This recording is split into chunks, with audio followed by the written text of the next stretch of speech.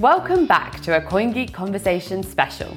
This week we've dug into our archives to revisit some of the most insightful conversations we've had with personalities in the Bitcoin SV community.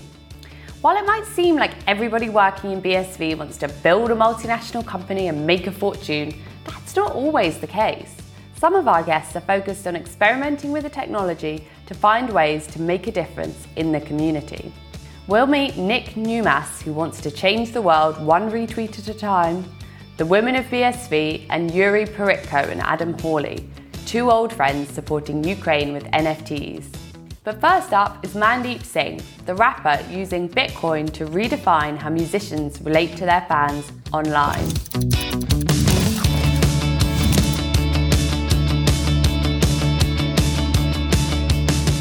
The logistics are that there are 7 tracks on the album.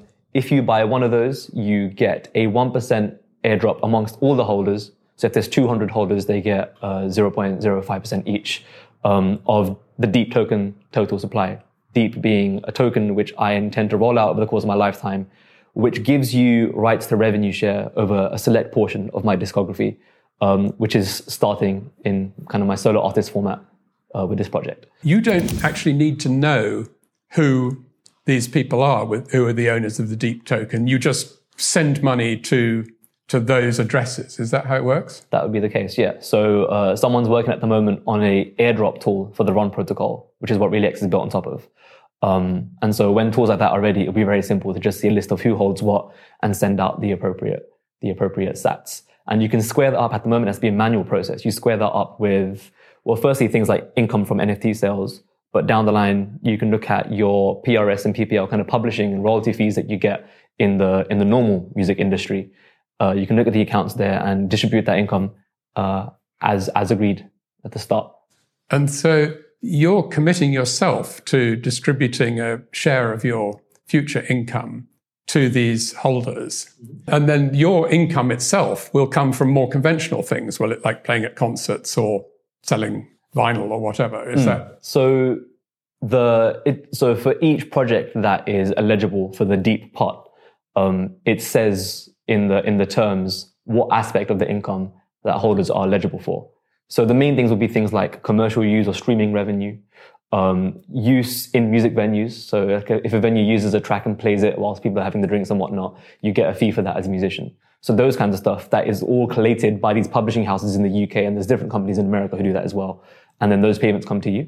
And then, yeah, I intend to split those out amongst these holders because I think that's one of the main games that Bitcoin lets you play. It finally gives you the chance to control the incentives that people have for interacting with your work in a way that is completely flexible and up to you. And so that's the power of the tool I'm trying to leverage to build a stronger community behind my work. I can see what's in this for the fan, but what is in it really for you as somebody who's trying to make their living from the music? Because basically you're just dishing out some of your earnings to other people. Mm-hmm. What do you see the benefits to you being? So if I was going to do it via a completely traditional kind of music industry route, I'd be doing the same thing, is that the person taking the cut would be a record label or a manager of some kind. There are certain projects that I don't want to have those obligations for. I'd rather them be completely grassroots, that everyone who holds the tokens, they're the ones that feel the incentive to go and share and show their friends my work. People predominantly at the moment share work on social media or to their friends in real life because they love it. I think adding an additional small financial incentive for them to do so just adds a bit of weight to that connection. I think there's a fine line to tread. You don't want to over-financialize your work. That adds a heaviness to it that you don't want to be there. But for example, I have friends who, when they watch a football game, they'll bet a few quid on it beforehand, and it just ups the emotionality of them watching that game. It's not a life or death kind of stakes, but it is something just to make them pay a bit more attention. And that's the kind of connection I want people to forge with my music. Right, because if I tell my friend, look, there's a new thing by Mandeep, I'm not directly getting paid if they click on something, but I am going to benefit in the long run financially if you just become better known or more popular, I suppose. So it's slightly blurred in that sense. It's not, you couldn't accuse me of trying to sort of sell something by default. Absolutely. But in terms of how I structured this, I always think it's a really helpful tool that I found in general to work back from a very particular vision or situation you want to unfold. So like a long-term dream I've had for me as a musician is that I want to be, in this space anyways, I want to be in a position where one day some kid hears the track that I made, loves it, apes into this kind of cheap NFT or token of it, and down the line the track does well, and now that kid can afford a weekly session of therapy or something of that order, or they can afford to meet up with their friends. I want to see a world in which that fans can be rewarded for their ears being early to a trend or early to a track or artist doing well in something more than just clout. Because at the moment, that's what you get. You go, I knew about them first. And that's about it. The passionate Mandeep Singh there talking about his vision as an artist. And if you're interested in hearing Mandeep's music, then please do stay tuned, as we will be playing one of his tracks later in the show. Now we're going to check in with Nick Numas, founder and CEO of Genuine Retweets, a social media platform which allows users to earn money to their Bitcoin SV wallets just by engaging with posts on Twitter. If you want unuseful to a business, you shouldn't be paid for promoting, in our opinion. So you have to roughly 100 followers at least would do. I'll go online and check if you're real, if you talk to people, if you're useful, if you're nice, and just have a look at your social behavior online, see if you're valuable to the clients, because clients can check, Charles. They can click on the like and retweet, and they can check who's doing stuff. Oh, is that right? So let me just I'll explain. I have participated in the program kind of early on, but then I had another go yesterday because I hadn't done it for a while, and I must say it worked incredibly well. The first thing I did was I put up a tweet saying, does anybody have any thoughts about Genuine Retweets? And I paid $5 to have that promoted. In other words, to get 5 comments. Well, I got like 14 comments or something straight away. And actually, so I think you've answered one of my questions, because I wasn't sure whether I could tell which of the ones were the paid ones and which were just ordinary comments. But there is a way of doing that, is there? The whole idea is it should be difficult to tell for someone who's paid for it. They should just mingle into the natural comments, because what we're trying to go for there, Charles, is when people come to look at that conversation in, say, 3 or 4 weeks down the line, they can look at those comments and see an interesting conversation and good engagement in terms of the context of the tweet. Right.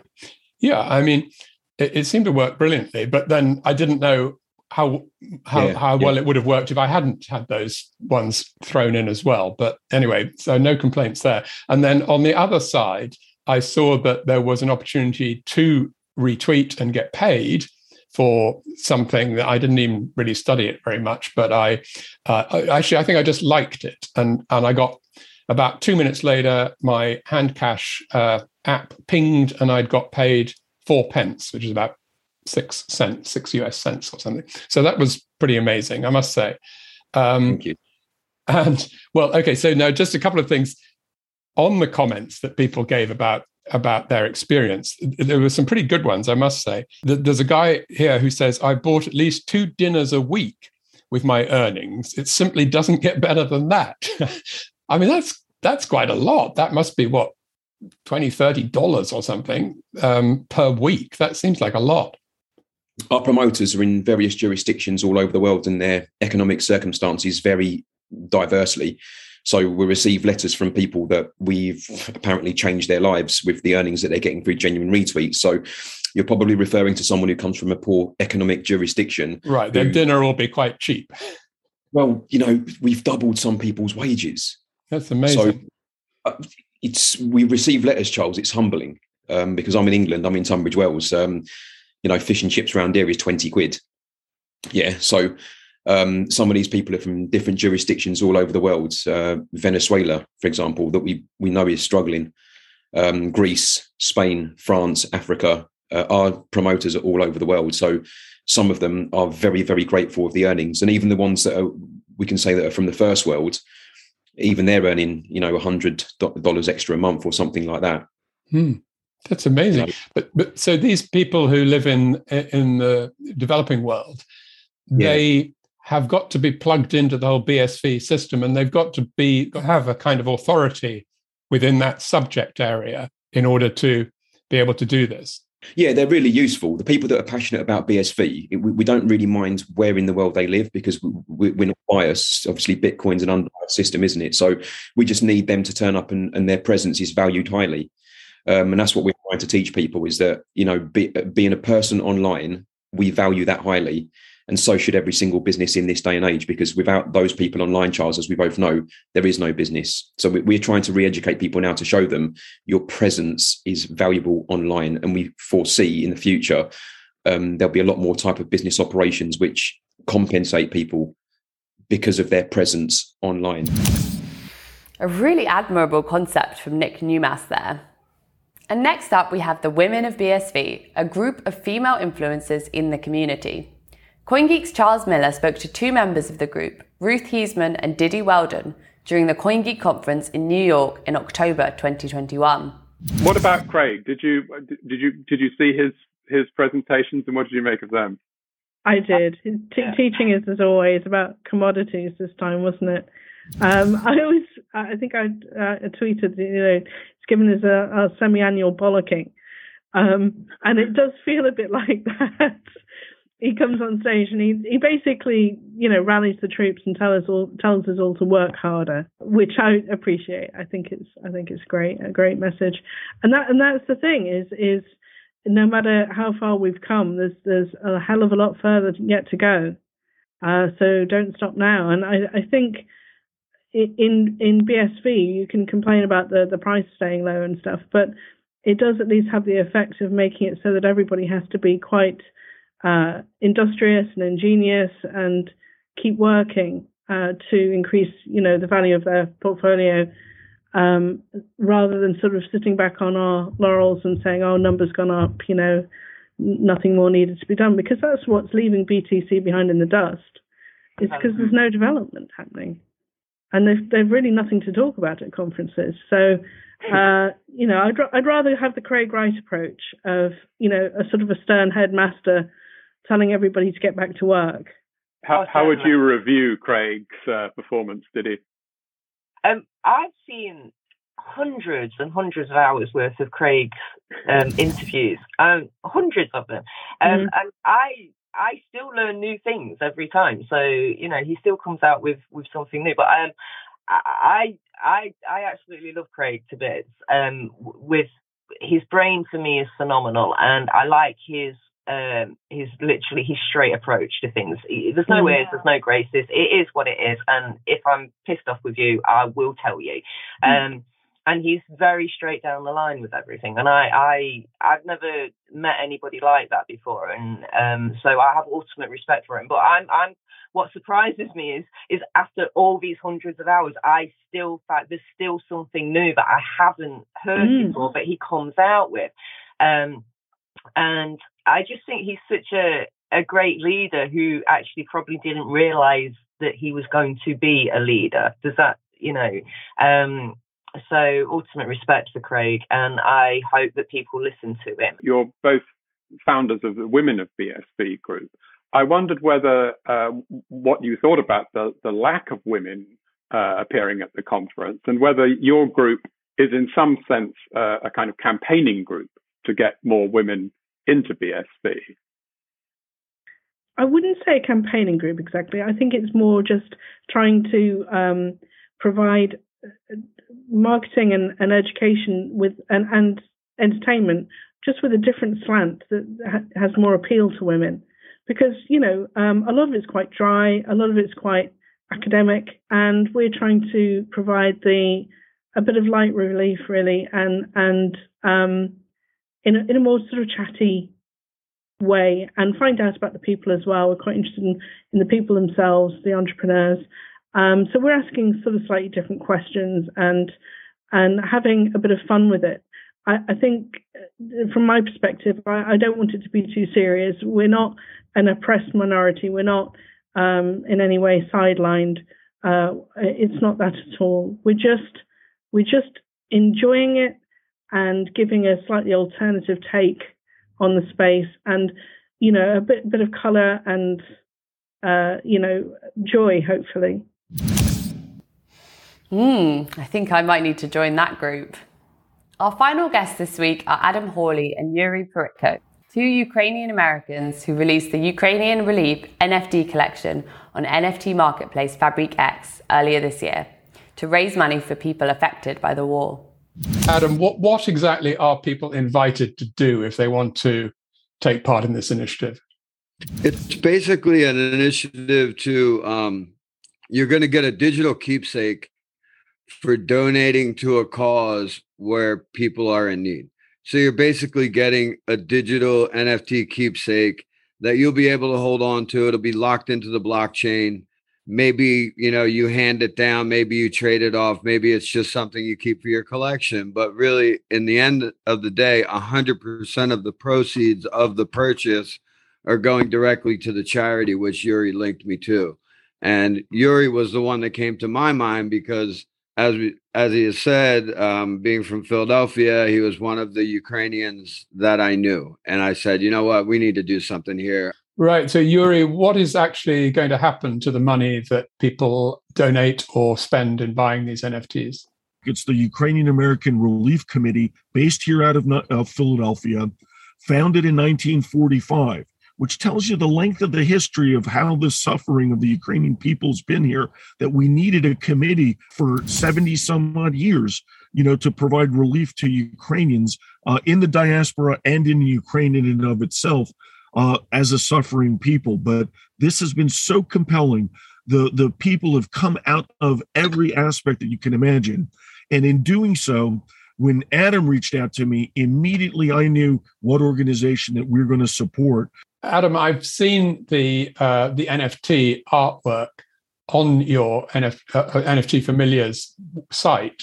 Can you just tell me a little bit about that, the actual artwork, and what the context is on this site where there's other artwork for sale? Basically, the artwork came about quickly because the project had to come about quickly. I basically searched and found images that I felt would represent the feeling I was having. So I asked Yuri quickly for an image, which he sent me the coat of arms. When I noticed the coat of arms, I then found a picket fence painted in that color. The picket fence then reminded me of the people standing. And then I also took the statue of the woman with the sword as my kind of depiction of what I would think would be like the spirit standing behind this fence, like of, everyday citizens that are just automatically forced into a war zone. So I figured it was kind of like they needed this guiding spirit kind of thing. And the picket fence, is a little bit worn. It's a little bit tattered. It was painted by someone, designed by someone, not myself. It was a free image, but it was something that I saw as worthy of using in this situation. So I was hoping for more or less just to get an outpouring of people that could see and want to directly help immediately. This NFT enables that. Your money goes directly within minutes into that account, into those people's hands, into this channel. Whereas if you sit home and watch your TV and send, it could take days, weeks, months. Wow, what a great example of how people are coming together to use technology to make the world a better place. It's been great to celebrate all these big personalities that we're so lucky to have in the Bitcoin SV community. And thank you for watching this CoinGeek Conversation special with me, Sarah Higgs. In next week's show, we'll be returning to a more corporate theme with an episode all about venture capital. Be sure to tune in as producer Claire Seldren takes you on an investment journey. But before I leave you, I'd like to end with a video of Mandeep showcasing his impressive rapping talent. So please do stay tuned and enjoy. Bye.